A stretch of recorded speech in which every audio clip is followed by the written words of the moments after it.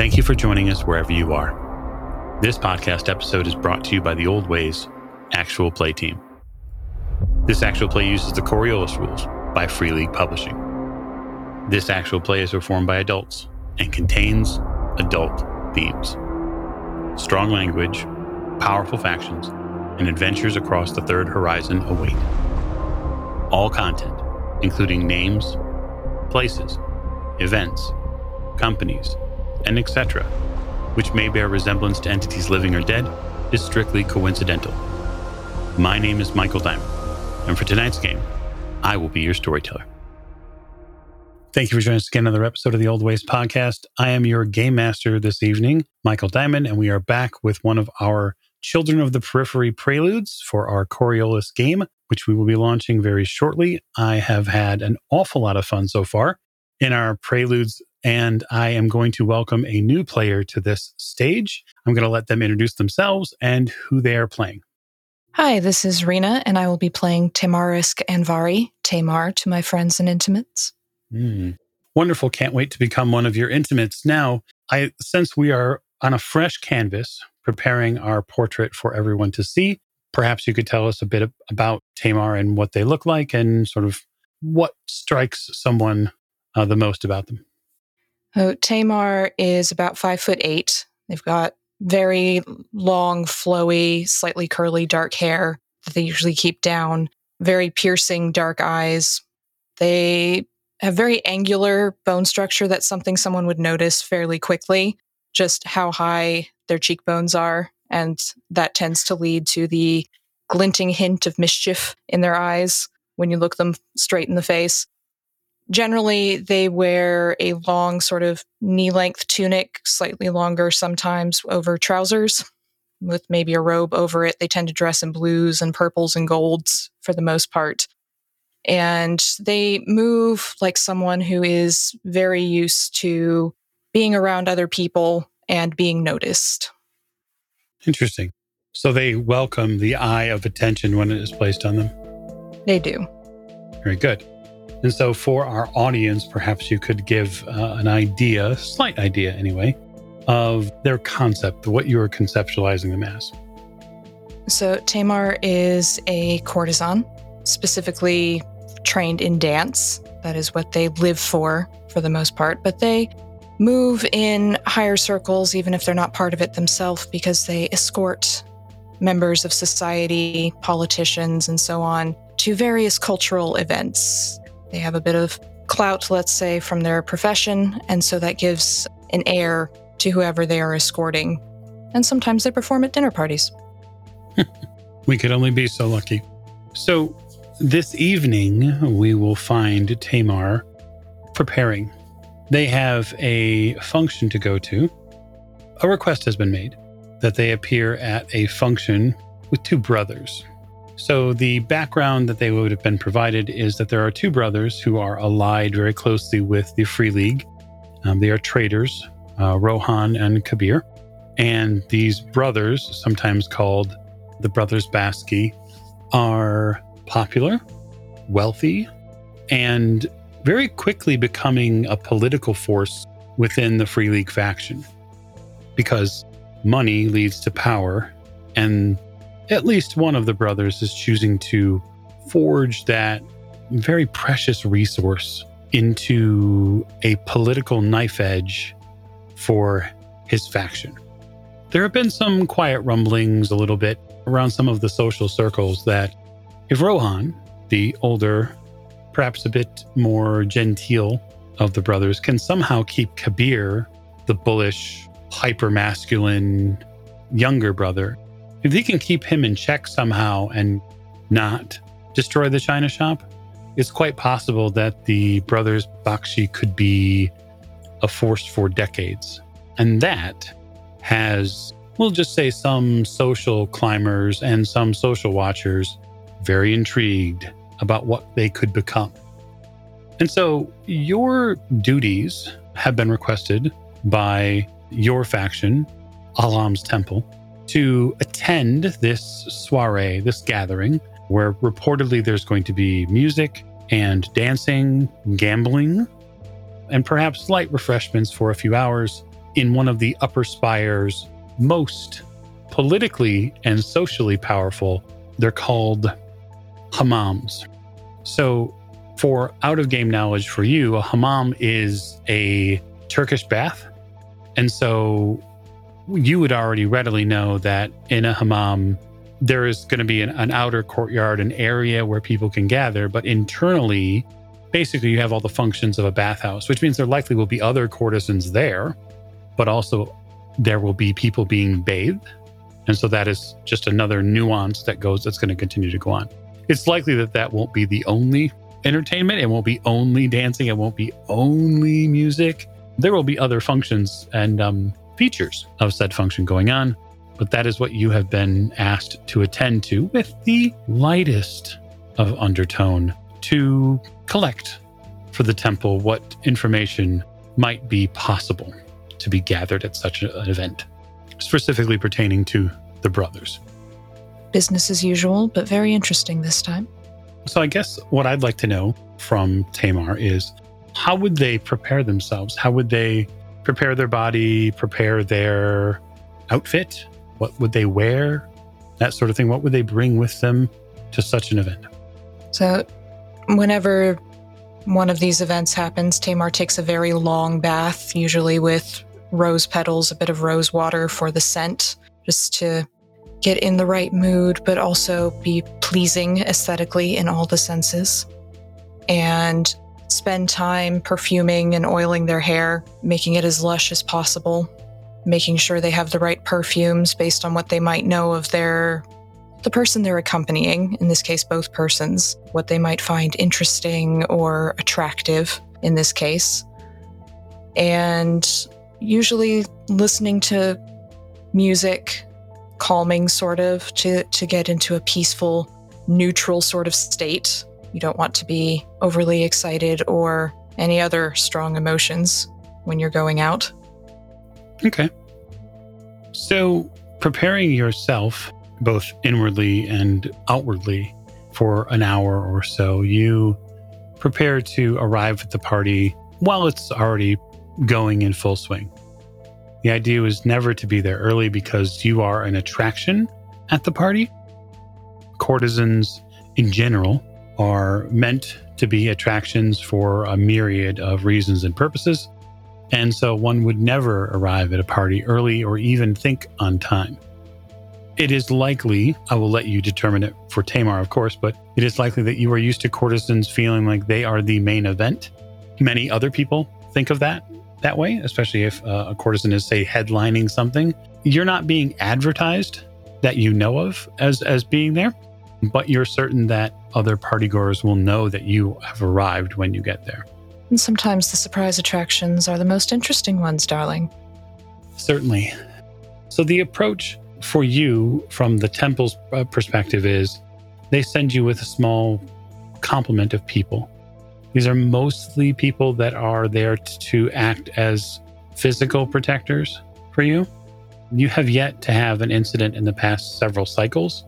For the most part, the places that you go are appointed with not only guards, but obviously people socially who aren't going to bother with bothering you while you're trying to work. But that doesn't, of course, it can't speak for everyone.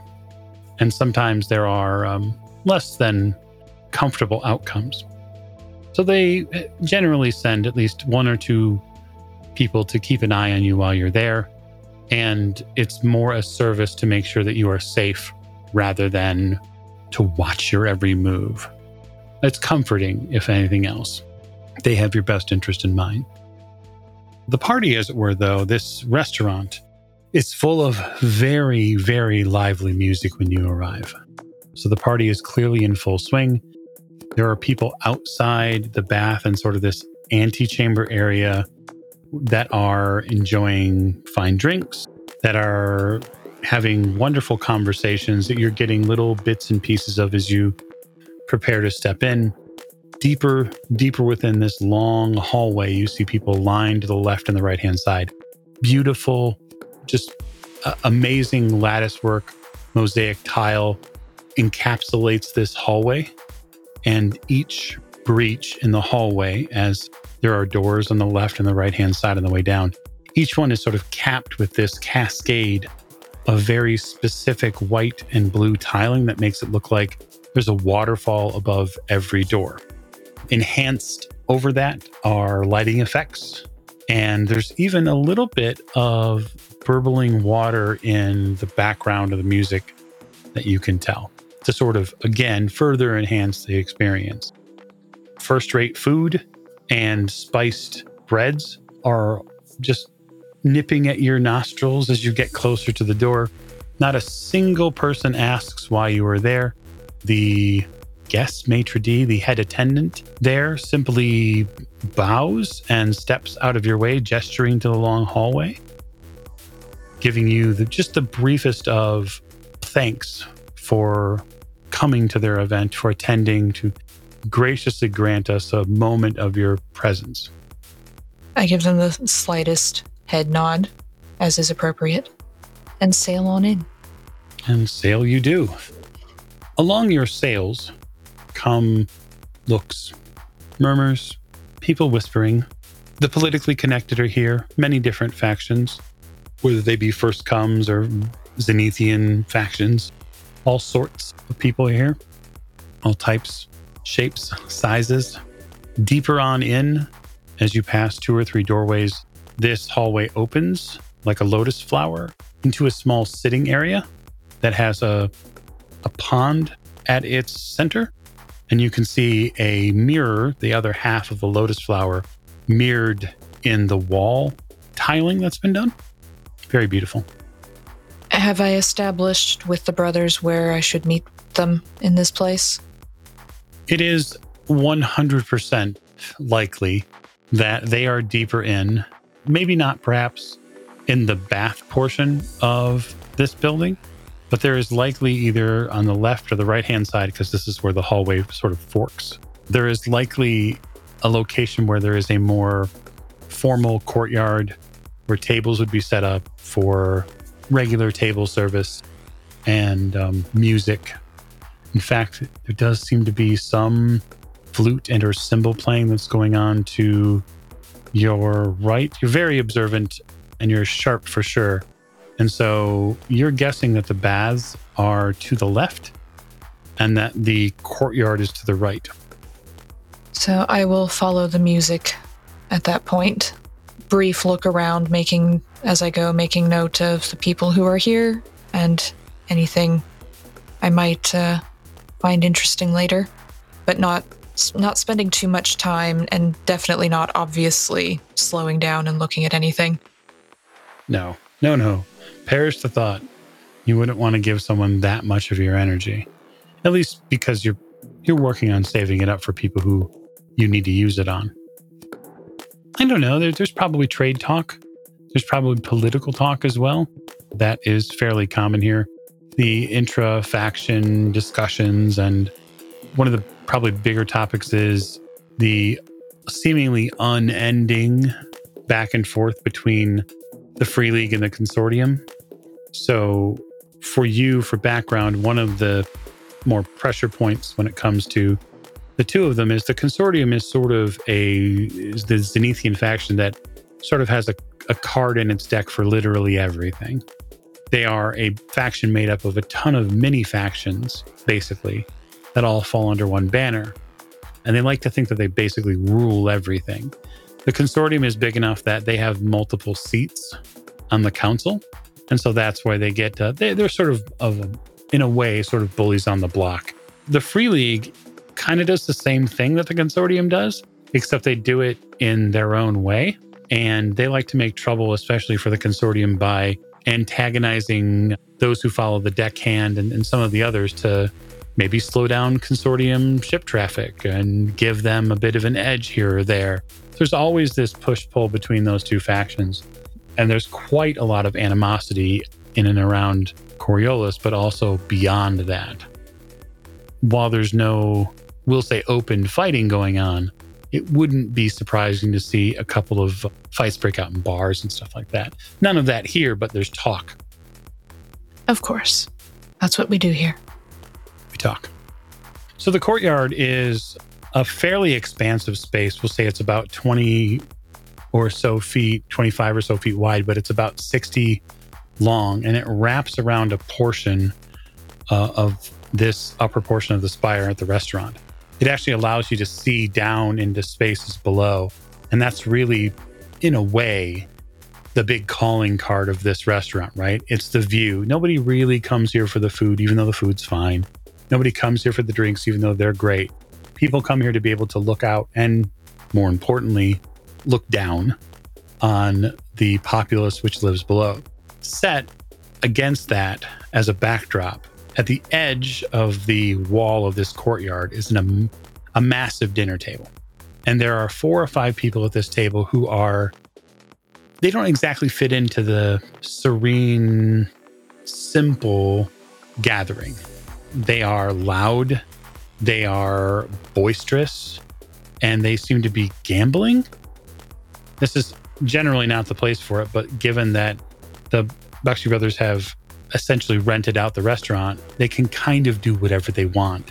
And it's fairly impossible to miss Kabir, who's at the right end of this table. He's about 2 meters tall, so he's about 6'6".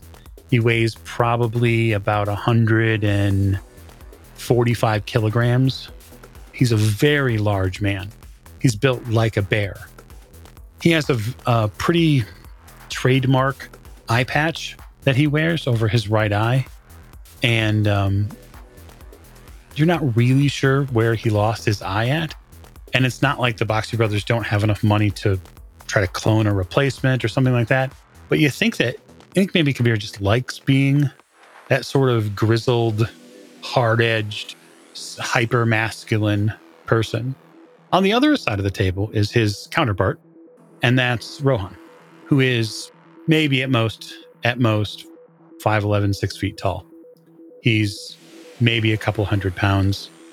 He's fairly toned physically. He wears a lot of long draping clothing, whether it be a tunic and boots and some sort of off-shoulder cape, or he might be dressed in anything from that to a full, more ceremonial piece that he may have put together with long sort of draping gold and brass chains. He's on the other side. He's quiet. The people in the middle seem to be sort of batting about different points of conversation as you walk in. To your right, there is a 3-piece band that is playing some beautiful and otherwise soothing music, which it seems the table is not paying any attention to. No, clearly they have other far more interesting things going on. So I would approach the table, stop, give a slight bow from the waist towards Rohan, who I believe is the older brother. Mm-hmm.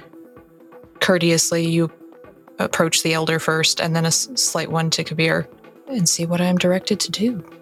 Rohan notices you fairly quickly. He turns to his right, and he sort of raises a left hand towards the table, as if to pause the conversation. Everybody except Kabir stops talking. When Rohan stands up, he commands the entire room as soon as he rises to his feet, but not in a iron fist sort of way, more as all these people socially are interested in learning as much as they can about him, and so they immediately begin clocking all of the things that he does.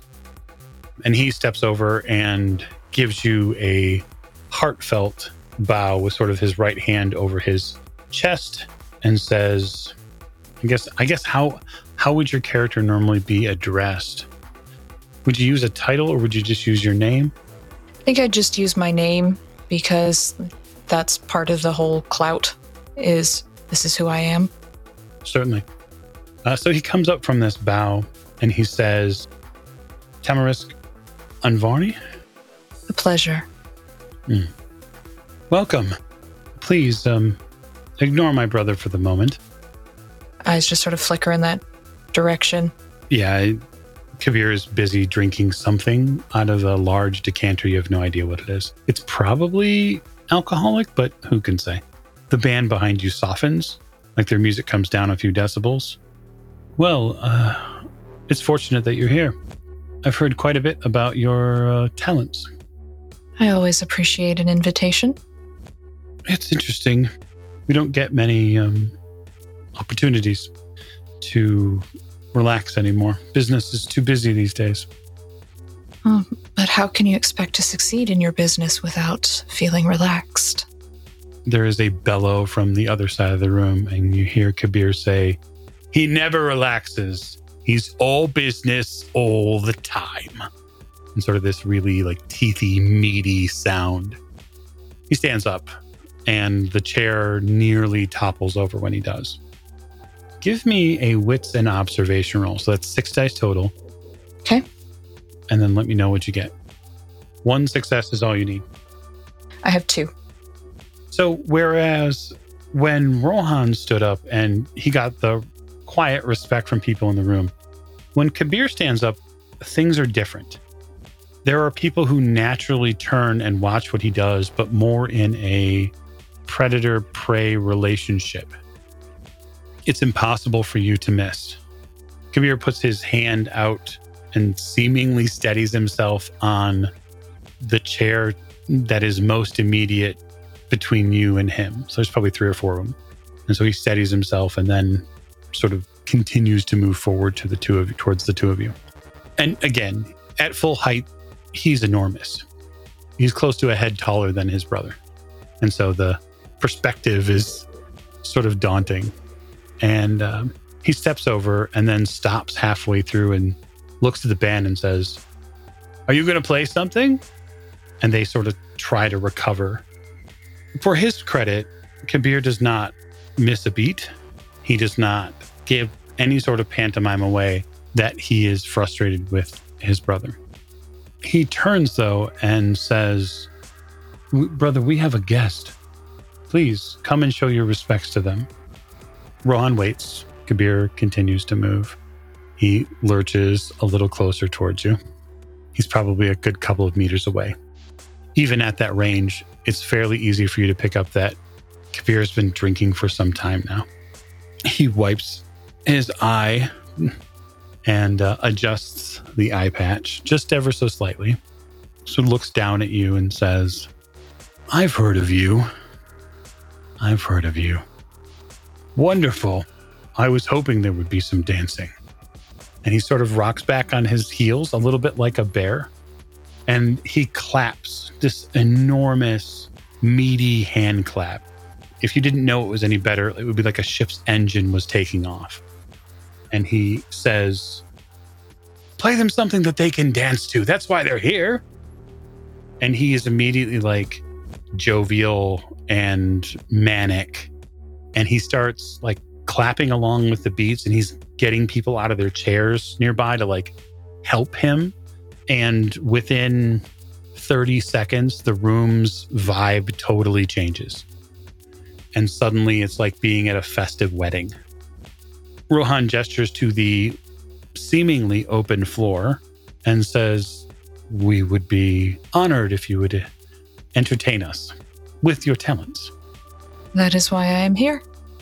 I'm feeling a slight discomfort from the proximity of Kabir and just how drunk he is, but I hide it because I've had to deal with a lot of very drunk people that I've been around and escorted on occasion. Undoubtedly. But with proximity, it's a little discomforting. But I have dance to do, and that will get me a little bit further out of his way, at least. Well, yeah, absolutely. I guess go ahead and let us know how you would approach the dancing or what kind of dancing you do. So generally, it's slower because I use a fan, unless I'm with a partner, like more kind of ball dancing or that sort of thing. But if they're expecting a solo performance, then I would request a more melodic, slower song from the band, because that's the sort of work that I do. You absolutely get the tempo turned down. And so they sort of go from maybe 120, 130 beats per minute. They drop it down to about 100. And so there's almost this, I don't want to say polka, but that's what I keep thinking as far as the beat goes, like as far as the speed of it. They rely heavily at that point on the drums and the cymbals to meet out that beat. And people clap and people get into it, but you get your way in the sense that they turn the tempo down for you. So in that case, when the tempo slows down enough and the cymbals pick up, then I'll go into a traditional Zenithian dance, which has these kind of fresque Greek dancing sort of feeling to it. Mm-hmm. And the occasional mischievous flourish of a fan. Very mischievous. Okay, so I think that most of that is going to be empathy manipulation for you, because really what you're trying to do is you are trying to manipulate the crowd, in effect. And so I will ask for that. That's just one. Yeah, one is all you need. You dance for a period of time, and it's probably a good 5 to 10 minutes. You wax and wane through the crowd at its edges, likely trying to stay I won't say very far from Kabir, because you would know better than to try to avoid an honored guest, but you'd pick your battles.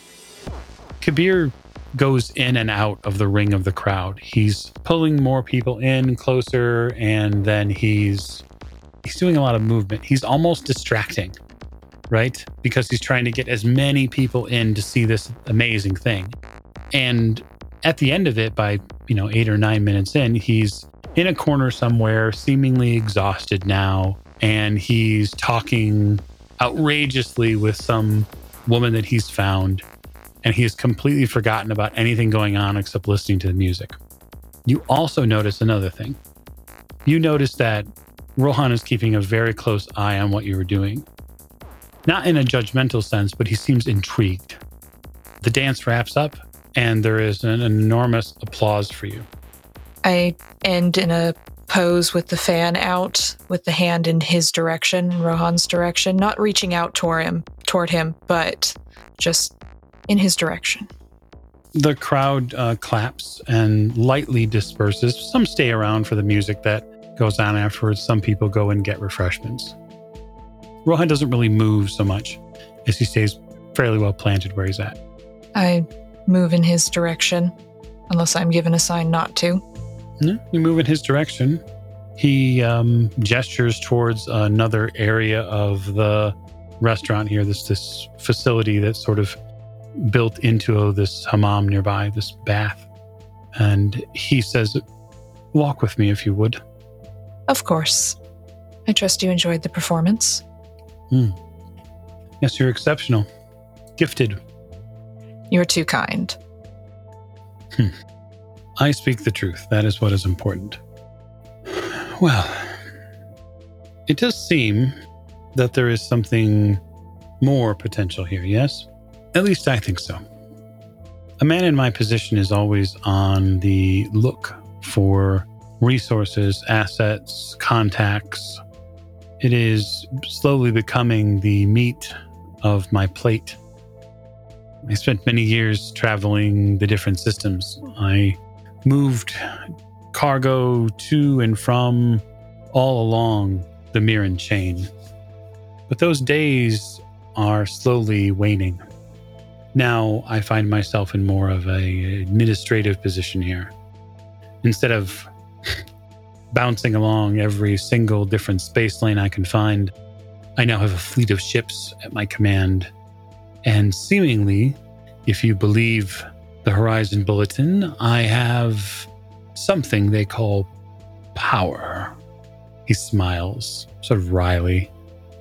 I don't know that I believe that. But what I do know is that other people look to me to feed their families, to provide.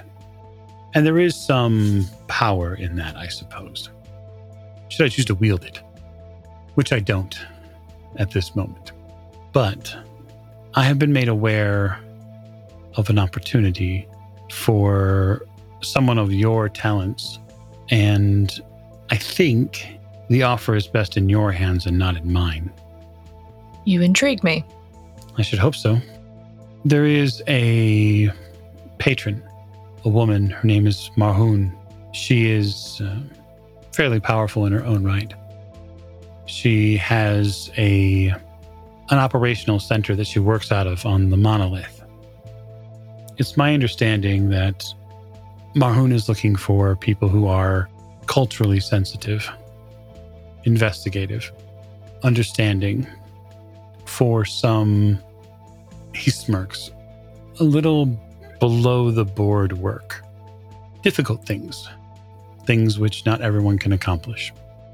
And she is very slowly assembling some sort of team. She came to me because the Free League interacts with a lot of different people in a lot of different places. And the ask is something that she can't be seen making personally. Politics being what they are, she has to be very careful about whatever asks she makes, especially when it's a non-Zenithian that she's seeking. Of course, how else would it be? It's my understanding that it's going to be quite an adventure. And for me, the time for adventure might be closing. I can't simply go anywhere anymore. But if it's at least interesting enough for you to consider, I have a ship tag and transportation that can get you to the event. I'm very interested. He takes out a small chip. We'll say that it's 4 or 5 inches long, and it looks almost like a lipstick container. That's sort of the size, and he hands it to you. The meet is in a couple of days. That will get you from the plaza down to the monolith. It's a private transport. I do like the sound of that. Yeah, well, I can't promise it'll all be sunshines and rainbows, but maybe at the end of the day, it's worth a good story or two. Someone I know told me all we are is stories. Not sure how much stock I put in that, but it's a nice sentiment. It is. It is a very nice sentiment. You know, the hammam here is exceptional. The masseuses that work here are second to none, they say. So I've heard. Quite a wonderful place. It's not to be missed. And since the restaurant itself is invitation only, there are very few opportunities that even someone such as I would have a chance to get to know it better. Oh, you could use some relaxation. I think we all could. Oh, there's so little time for it. But I think it's quite a nice night for some. He extends an arm forward deeper into the bathhouse. Care to join me? Slight bow, of course. So what follows is essentially a really, really wonderful massage and bath.